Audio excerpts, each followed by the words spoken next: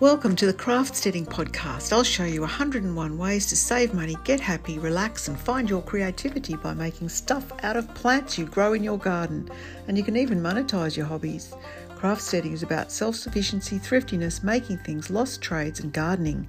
It's about prepping for the apocalypse or learning calming, mindful handicrafts that may be rare or forgotten, the same methods your ancestors used.